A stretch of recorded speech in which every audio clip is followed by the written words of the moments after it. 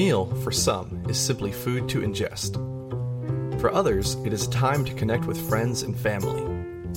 But for Jesus, it was an occasion to demonstrate the character of God in surprising ways. It was in the context of a meal that Jesus showed us his heart while others sat around a table with him. You're invited to pull up a chair and prepare to experience Jesus, the dinner guest, sitting across the table as you witness the extraordinary. Because when Jesus came to dinner, it was always more than a meal. All right, good welcome. I just said good welcome. That's awesome. Good morning and welcome combined together make good welcome. Can you say that back? Good welcome. This is awesome. We're making up words today. This is so good. I'm so glad you're here. My name is Todd Arnett. I'm the lead pastor here at Trinity Church. We are so glad that you are spending Easter Sunday with us. Thank you for celebrating Jesus' resurrection together in community, and we are so glad that you are here. It's been a great morning already, and we know that you have lots of plans today, but today, just even in this service, we want to just focus. Can we thank the worship team? What a great job they have done today.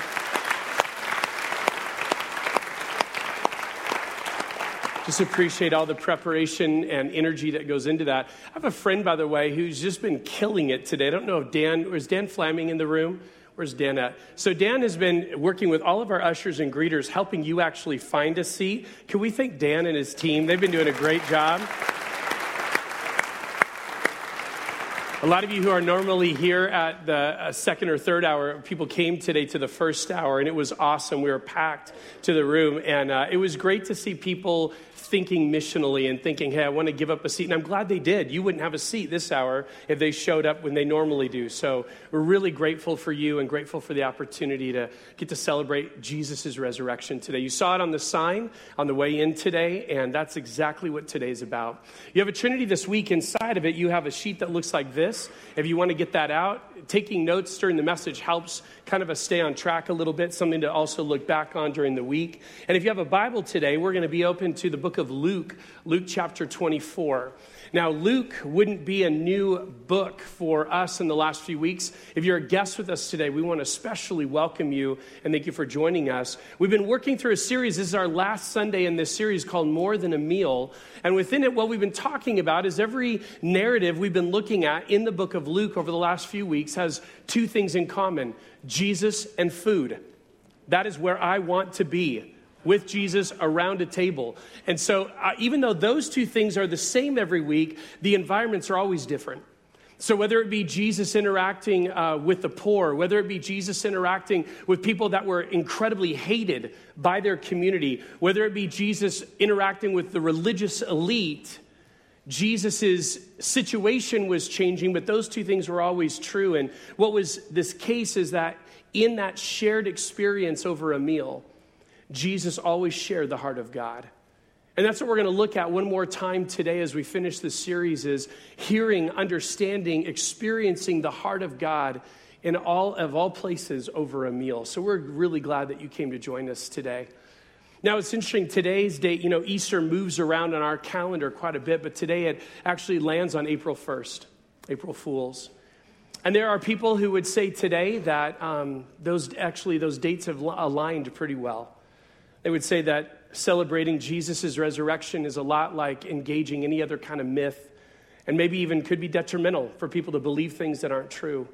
But I would say this today, a quote that I came across back in college that has stuck with me for so long. Take a look on the screen. Jim Elliot, one of those who just demonstrated Jesus so well, not just here in the States, but as a cross-cultural missionary to the Arauca Guarani people in the Amazon jungle of Ecuador. This is what he said when he was in college: "He is no fool who gives what he cannot keep to gain that which he cannot lose."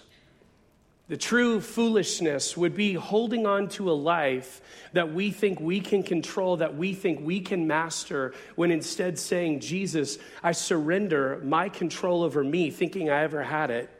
And instead, I want to lean into your design for my life. I want to follow you, and I want to see someday the life that you have promised me from the beginning.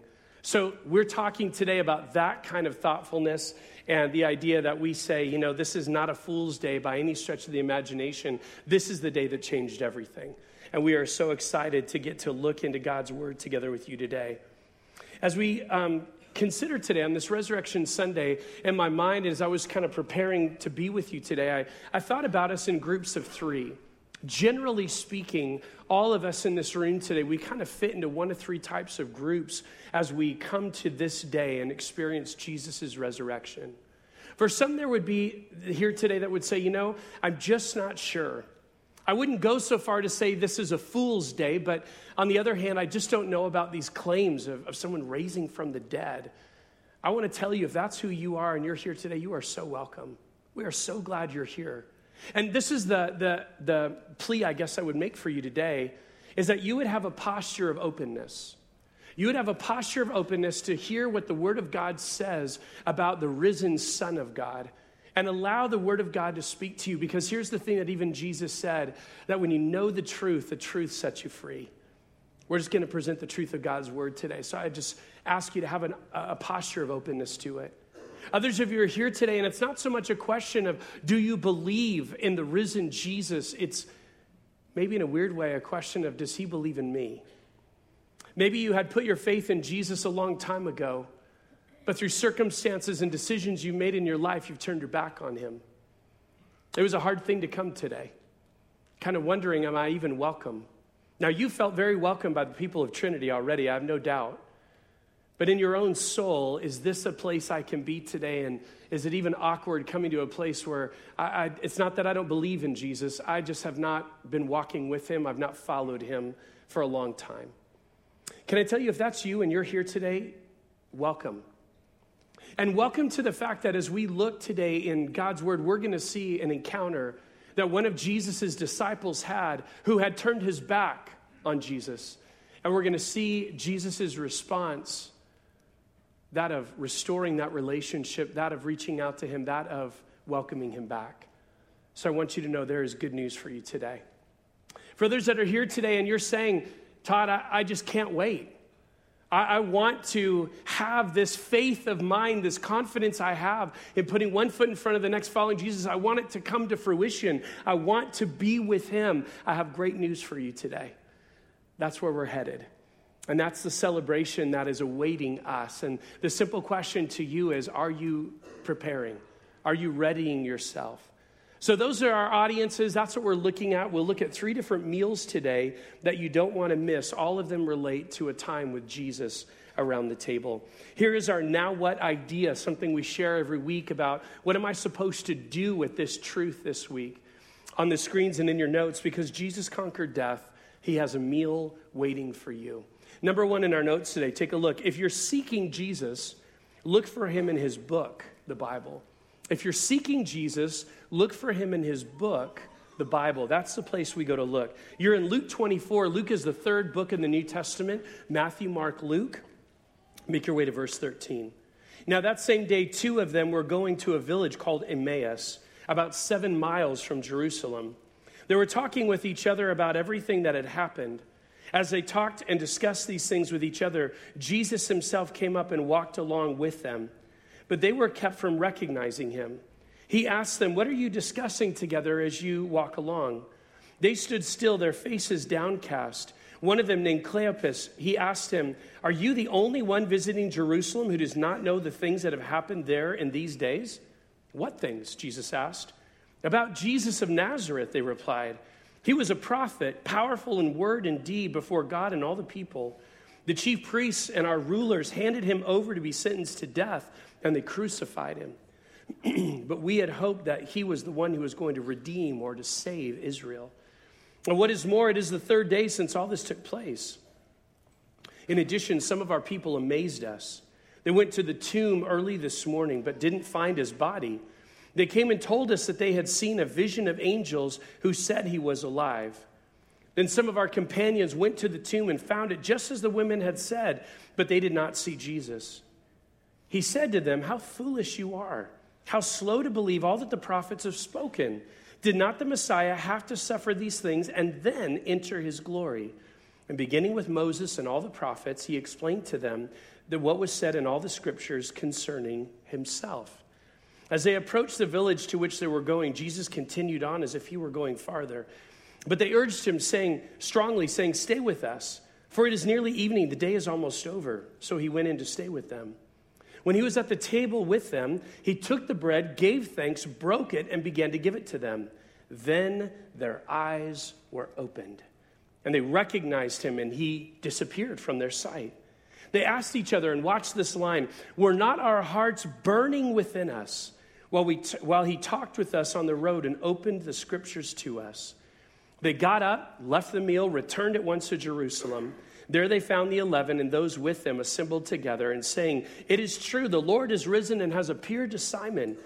Then the two told what had happened on the way and how Jesus was recognized by them when he broke the bread. This is one of my favorite narratives of the resurrection.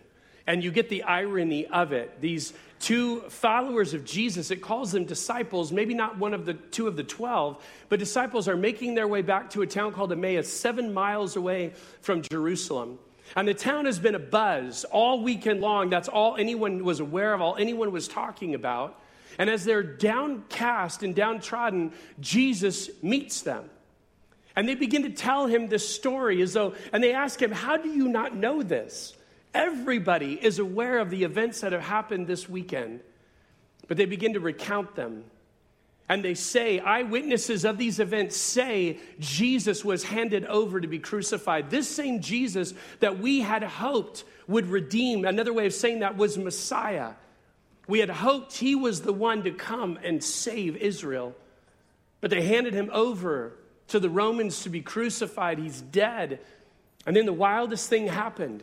It's been 3 days. His tomb is empty, but we cannot find the body. We don't know what to think of all these things. And then as Jesus walks with them, he begins to tell them about himself foretold generations ago in the Hebrew scriptures and what we call the Old Testament. And he walks them through these things, not just the fact that Messiah was foretold, but the suffering Messiah, that he would have to endure these realities before he would ever return to the Father in glory. And as he's opening their minds, they're listening but still don't get it. And then I think what's so profound, they sit at the table, they encourage Jesus, "Please come and stay with us. It's late." As he comes in, the guest becomes the host. He takes the bread. He gives thanks. He rips it, very much like we talked about a few weeks ago when Jesus multiplied the bread and the fish. He took it, he gave thanks and began to break it, and it multiplied. In this case, in that moment, maybe those same disciples were there that day and saw those events, and in that moment, their eyes are open and they realize it's the risen Jesus who's been with us all along. He disappears. He's gone. And I love that phrase, "Were not our hearts burning within us?" We weren't aware it was him, but we knew we were hearing something we'd never heard or understood before. And then they hightail it back. Dinner is set aside. And we talked about that. It even gave us the mileage, 7 miles from Emmaus back. They just walked that entire distance. I'm not good at math, but that seems like now another 7 back. They're going to do 14 miles. And they didn't walk back. They ran. For those of us who are not in the habit of running, that would be exhausting. 7 miles is no short trip. But the joy bursting in their hearts, they sprinted back to Jerusalem to tell everyone, this Jesus is indeed alive. So we see this narrative and we see, and again, the interesting thing is, at what point did they recognize it was Jesus? It was when he broke the bread, while they were having a meal. Verses 25 through 27 are so important for our understanding that Jesus had said all along that I would suffer. The Old Testament had said way before he ever showed up that this Messiah was going to go through challenges before he was ever going to be rightly received back to the Father. We had this great privilege. Many of you were with us on Thursday night for a Seder meal, and Susan Perlman just did an amazing job helping us understand parts of the Passover meal. And she comes from an organization she helped start at 45 years ago called Jews for Jesus. I was on their website this week, and here's some of the verses that Jesus was probably sharing with these two. It's kind of wild to think about. These are the passages from this Hebrew scriptures, this Old Testament, that Jesus was probably sharing with them on the road, on the screen. Psalm 22 foretold that Messiah would be forsaken, pierced, and vindicated. Isaiah 52 and 53 foretold that Messiah would be a suffering servant. Psalm 118 foretold that Messiah would be the rejected cornerstone. Genesis 22, the very first book in the Bible, foretold that Messiah would be a willing sacrifice. Psalm 69 foretold that Messiah would be a righteous sufferer. Jeremiah 31 foretold that Messiah would be the object of a murderous plot. And Psalm 16 foretold that Messiah would be resurrected. You may be here today, and long before you ever walked into this service, there was an interest in your mind and in your heart. There was an interest to know why today you're in this congregation of people that are filled with joy, that are singing songs of great praise to God. What is it that they believe that I am not there yet? And in a weird way, you could imagine yourself today walking on the road to Emmaus. The events that have gone on this weekend, not like what happened 2,000 years ago in Jerusalem, but you are in a context. Your life is what it is going into today. And in that context, find yourself walking the road today. And the wild thing is that Jesus comes up alongside of you and simply says, I am who you've been looking for your whole life. That's what happened to these. And that sense of what they said, were our hearts not burning within us? I didn't even need to read those words, and you have already recognized there is something up. And this is why. It's not so much about us choosing God, it's God choosing us. And the way that he draws us to himself. The way he gives us even a confidence to have faith in the first place. Because it says this in Romans 10:9, if you declare with your mouth Jesus is Lord and believe in your heart that God raised him from the dead, you will be saved. That's this burning in your heart that you're experiencing. And when you become convinced that Jesus is who the Bible communicates, portrays him to be, when you become convinced that your Christian friends who brought you here today believe something that you have been looking for your whole life, you will have a response like these two disciples did, who couldn't wait to go and tell the people in their world, this is true. In a very small microcosm way, I had an experience about a week and a half ago of elated joy. And you're going to laugh at my silly example, but walk with me. First off, you don't have to identify yourself because I don't want to humiliate anyone in the room, but I will humiliate myself. So if you're here today and you know you have crossed over, you know you have crossed over the threshold of when you cannot operate items of technology for yourself, but need to ask your children and grandchildren to do so, that's me. No, you don't have to raise your hand. It's okay. But I do. And I always thought I was a little bit savvy. All right, but so this is what happened. So my son will tell you more about his wedding, but got married a week ago yesterday.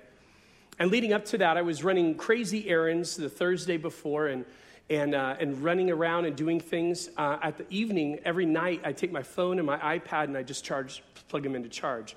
This very iPad right here. And on Thursday night, I couldn't find it anywhere, but we've been changing cars, and I thought, well, I'll just look on Friday.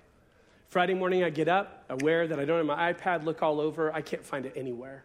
In and out of cars, all over our house. And the only thing, like you always do, where was the last place I saw it? The last place I saw it was in a shopping cart at Walmart.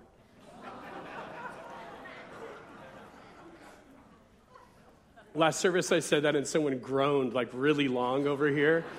And I thought, are you sad I lost my iPad, or is it Walmart? I don't know which, but... one way or the other. So anyways, that's the only place. The last time that day I could remember having it was at Walmart. So my heart just sunk. I even went so far as to call them, like, really? You're going to turn in an iPad? No. So, and there was nothing turned in. So that was Friday morning. Now, our kids' rehearsal was Thursday night. Great rehearsal, great dinner. And then we had all day Friday with his groomsmen. Jackson had asked me to be his best man. So we had this great opportunity to have fun that day. So I really said, God, I need to set this aside, because it wasn't just the financial reality of buying a new iPad. My life is on that thing. And so I was just so bummed and just didn't want to talk about it, didn't want to bring it up, just wanted to, hey, we're here to focus. Let's have a great day with Jackson. So we go through some stuff in the morning. We have lunch together. We're on our next leg, driving towards Rancho. And as we're driving that direction, it just somehow comes out about being bummed that I lost my iPad. Like I left it in the cart at Walmart.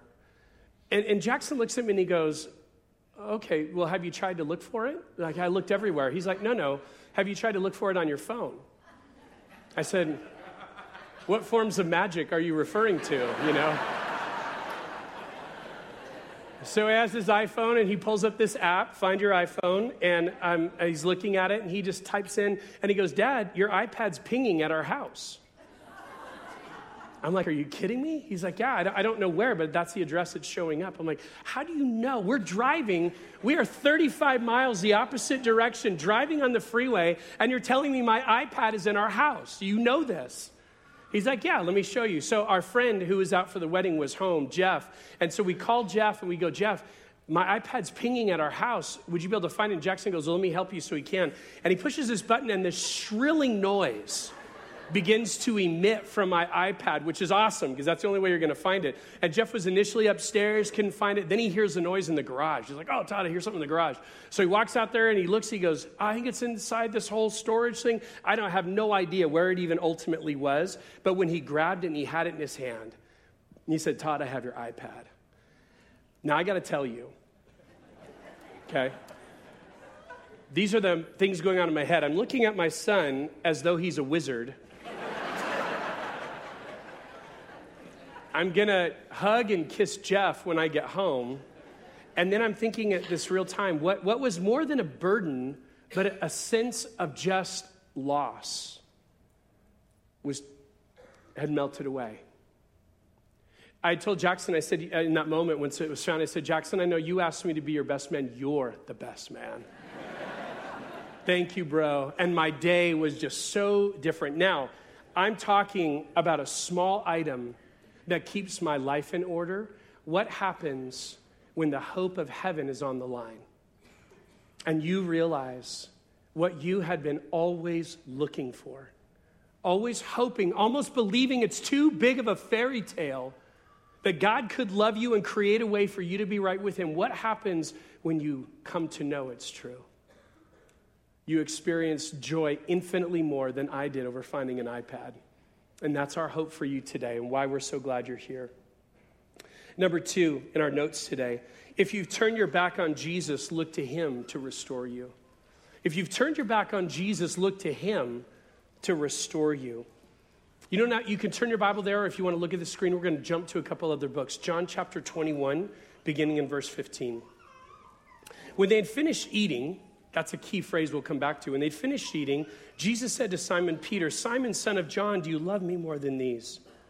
Yes, Lord, he said. You know that I love you. Jesus said, feed my lambs. Again, Jesus said, Simon, son of John, do you love me? He answered, yes, Lord, you know that I love you. Jesus said, take care of my sheep. The third time he said to him, Simon, son of John, do you love me? Peter was hurt because Jesus asked him the third time, do you love me? He said, Lord, you know all things. You know I love you. Jesus said, feed my sheep.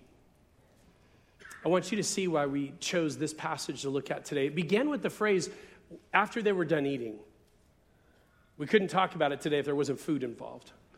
And here's what's happening earlier in the chapter. I kind of cut to the chase, but earlier in chapter 21 of John, it says that 7 of the disciples were out on a boat. 4 of them grew up as fishermen around the Sea of Galilee, where they're at now. They grew up there. That was their trade. That was the trade their fathers probably had and just simply taught them the family business. They're out in the boat, and they've been fishing all night.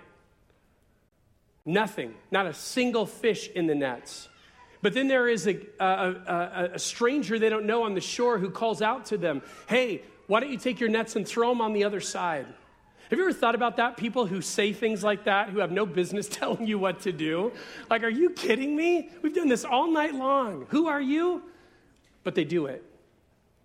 And as the nets go out and as they begin to pull them back, John actually even gives the count of fish. Their nets were bursting to try to pull them back into the boat. And it's John, the beloved disciple, John, who says, "It is the Lord."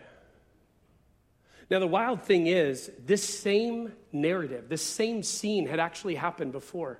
Back in Luke chapter 5, Jesus is walking along the shores of the Sea of Galilee. Same thing. Peter and Andrew, James and John, been out in their boats all night, nothing caught. And he calls out to them, "Hey, throw your nets on the other side." They had the same thought. Who are you to tell us where to fish? We do this. This is what we do.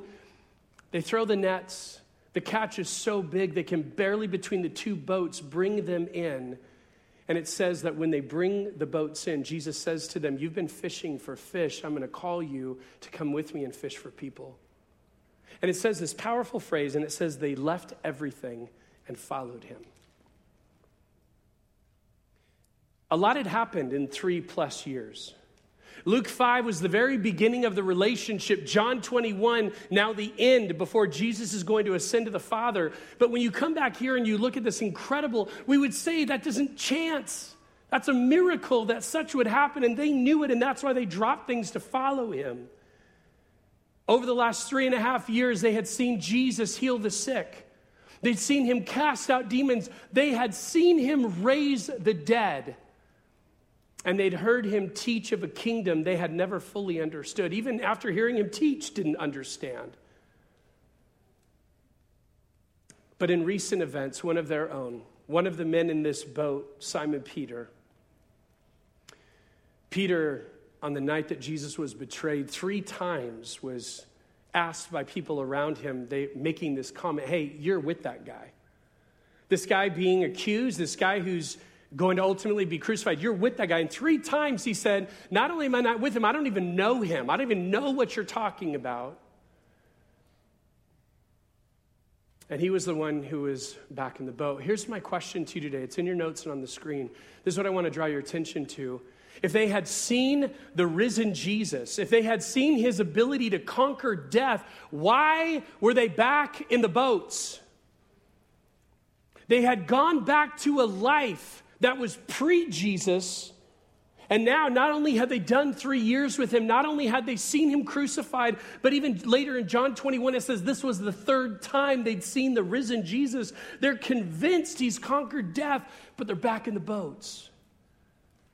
Why would you set aside being called to go change the world to go back to fish? That's the conversation that Jesus is having with him.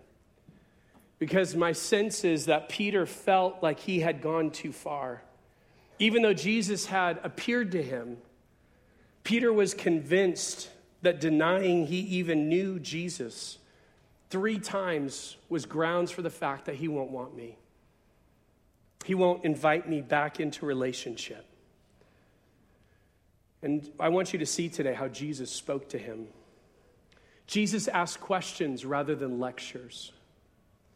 Jesus hearkens Peter back on the issue of his love, not on his performance. And he asked Peter 3 times, in essence, the same question. Watch this, not to humiliate him. You know how that is sometimes when you have a problem with somebody else, and as you're trying to get right with each other, to reconcile, that it's really hard sometimes to even talk about the issue, especially if you're a guy, right? Guys just kind of grunt and, we're good, okay, and we move on. Well, in this, the air was thick with this reality, and I don't believe at all that Jesus asked him 3 times the same question to shame him. I believe he said instead, "I'm asking you these 3 times because I know what you did. And yet in light of that, I'm totally aware I have not given up on you. And I invite you back into a right relationship with me. You are welcome." The way that Peter would respond, by the way, is the same kind of response that might be true for you today. You may have followed Jesus earlier in your life, but for a host of reasons, you've turned your back on him. The Bible says that what we're called to, what you're called to today, is simply the word repent. And repent literally means to turn around. If I had been walking this direction away from Jesus, to repent is to turn back around and walk towards him. That's just the basic meaning of the word. And you might have walked away for a host of reasons. It might have been that there was a sequence of issues that happened in your life where God called you to trust him, and you just wouldn't. You just said, I'm going to hold on to this myself. I can't give it away to you, and you paid the price because it went infinitely worse than giving it over to him. Maybe it was an issue that you faced a fork in the road kind of decision, and the Bible was so clear about what you ought to do, but you did the other, and it wasn't just once. And you kind of go, God, I can't come back. I chose my path, and it wasn't you, and I don't know how to get back. Or you're here and you go, you know what? I've just kind of been responding to God as though he's that kind of elderly uncle. I'll talk to him when I get the chance, and you've just kind of put him on the shelf. For whatever reason you may have done that, Peter denied he knew him. You're here for a different reason, but either way, no. Jesus' response to you is the same it was to Peter. It's a simple question: do you love me? And if you do, there's a way to be made right. That is the power of the cross. That is the power of the empty tomb. And today I would encourage you, don't leave this place before you understand, before you experience the forgiveness of God and begin to walk Jesus' way again. He invites you to come and eat with him that you might be restored to a right relationship. And I want you to hear clearly today, it's never too late. Today can be that day. Finally, number 3, if you've responded to Jesus' invitation, I want to encourage you today. I want to let you know, get ready for the celebration. If you've responded to Jesus' invitation, get ready for the celebration. Revelation 19, beginning in verse 6. Then I heard what sounded like a great multitude, like the roar of rushing water and like loud peals of thunder, shouting, Hallelujah. We've sung those same words today, just like we will in eternity. For our Lord God Almighty reigns. Let us rejoice and be glad and give him glory. Watch, for the wedding of the Lamb has come, and his bride has made herself ready. Fine linen, bright and clean, was given her to wear. Fine linen stands for the righteous acts of God's holy people. Then the angel said to me, write this: blessed are those who are invited to the wedding supper of the Lamb. And he added, these are the true words of God. It is hard for me to imagine, like there's certain scenes in the Bible that are relatable, that I can say, we use that phrase, I can get into their sandals. But apocalyptic literature, that of the book of Revelation and other places, is just so hard for me to wrap my mind around it. But we sang these words just a moment ago. This great song, Beautiful Name, has this line in the bridge: the heavens are roaring, the praise of your glory, for you are raised to life again. Jesus, the spotless Lamb, is in the center. Our attention, our focus is upon him. Just like it was Friday night. For those of you who joined us at our Good Friday service, that was our entire focus this year, on the spotless Lamb of God who willingly came to take away the sin of the world. We will be shouting, echoing, thundering praise for what Jesus has done for us, as we are united to him forever. The bride, Jesus' church, it says, has made herself ready. I want you to make sure you hear this. She didn't engage in, quote, righteous acts in order to be acceptable to be wed. That was never the case. It wasn't, how can I clean myself up to be worthy to be wed to him? Jesus chose her. Jesus chose you no matter where you were, no matter what you were doing, no matter what defined you.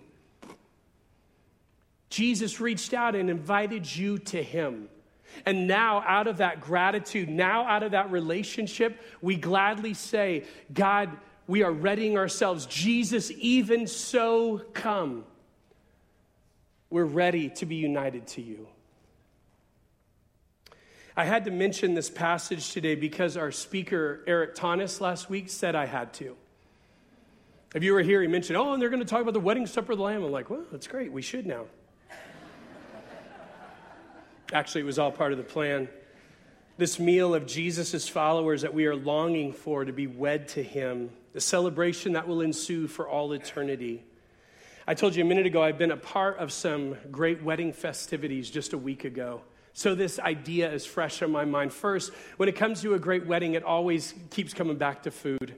Just like our series has been, more than a meal, there is great food. And you think about this idea, blessed are those who are invited to the wedding supper of the Lamb. At our son's wedding last week, his wife's family put it on and did a great job. And they picked some great ideas, not your typical wedding fare. And they hired guys to make tacos, street tacos. And I remember being one of the first in line. I brought my plate over. And as I did, I had my 3 tortillas there. I'm ready to go. 3 was the max, so why go small, right? So I had my 3. And I remember them putting the meat on my plate. And I'm sitting there going, thank you, Jesus. I'm at the front of the line. Because I'm thinking they're not going to have nearly enough for all these other people. They were loading my plate down. And I thought, this is great. What a true celebration. My kids would want to have a wedding cake. They had a very small one, but I tell you, they're a little bit out of the box. So the venue that they were at had a really great open fire pit, so they had all the makings for s'mores. And so people would go over, and they met at a camp. It was very fitting. And so they had s'mores. And then right next to the s'mores was one of the most ingenious inventions I've ever seen, simply called the donut wall. Yeah, it's this huge piece of wood with spokes sticking out and donuts just set on each one. It was a donut lover's heaven. It was so great. I just sat there and thought, this is genius, as I took one to eat. So great food, there's no doubt, that accompanies this reality. Second, the focus on the wedding is the union, the coming together of a husband and wife for their lifetimes. What's so great about this imagery related to us and Jesus, we are his and he is ours forevermore throughout all of eternity. There is a covenant that is being made, that has been made. What did Jesus say? This blood represents the covenant, my new covenant with you. Now this is the time of the realization of that covenant. The high point of the wedding, anyone who was at Jackson and Sky's wedding would have said it was when they shared their vows. Pastor Jack led the service, but for that part, they had written their vows to each other beforehand, and they took out these sheets of paper and through tears of joy, would just share a heartbeat that was so authentic. Everyone I would talk to later on would say, you could totally tell this was their own voices. Not just the reading, but the writing. This was their heartbeat they wanted to communicate to the other, and it was so powerful. The third thing that every great wedding has is great dancing. Great dancing of joy because of what has happened and what ensues. And dance I did. Take a look.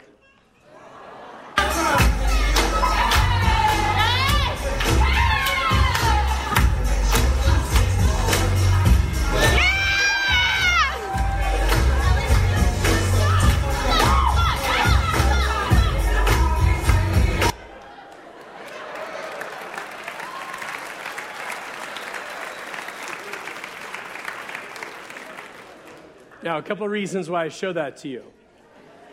Thank you, Kendallin. Kendi shot that on her phone. And among others, that's been uploaded on social media already.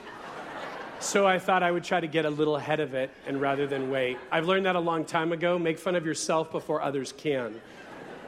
You're welcome. But the other reason I wanted to show it to you, I have moves.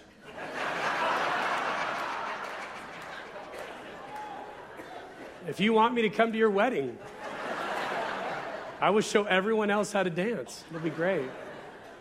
I will tell you, it was just such a great, joy-filled scene.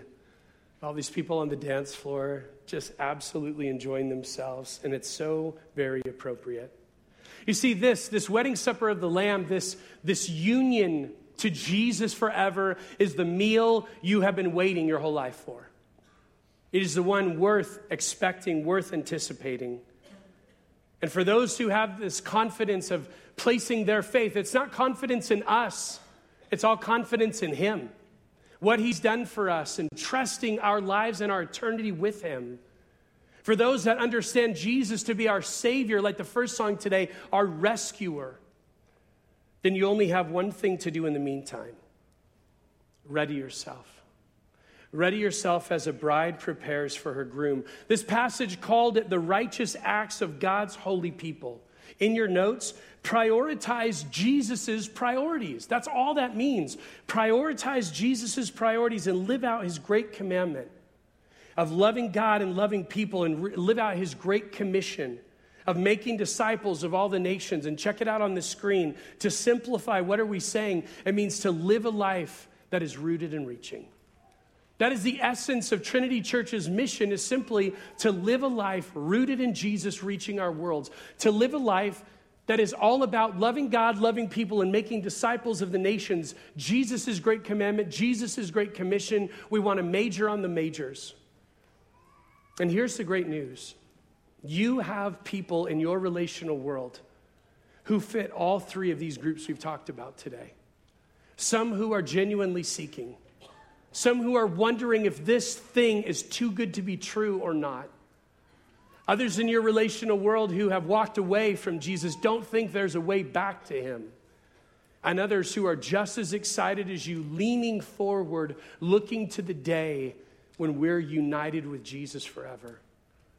So in light of that reality, as we reach into our relational worlds, let's be a people this week who are living as Jesus' ambassadors in our relational worlds, encouraging others to take that next step in knowing him as well.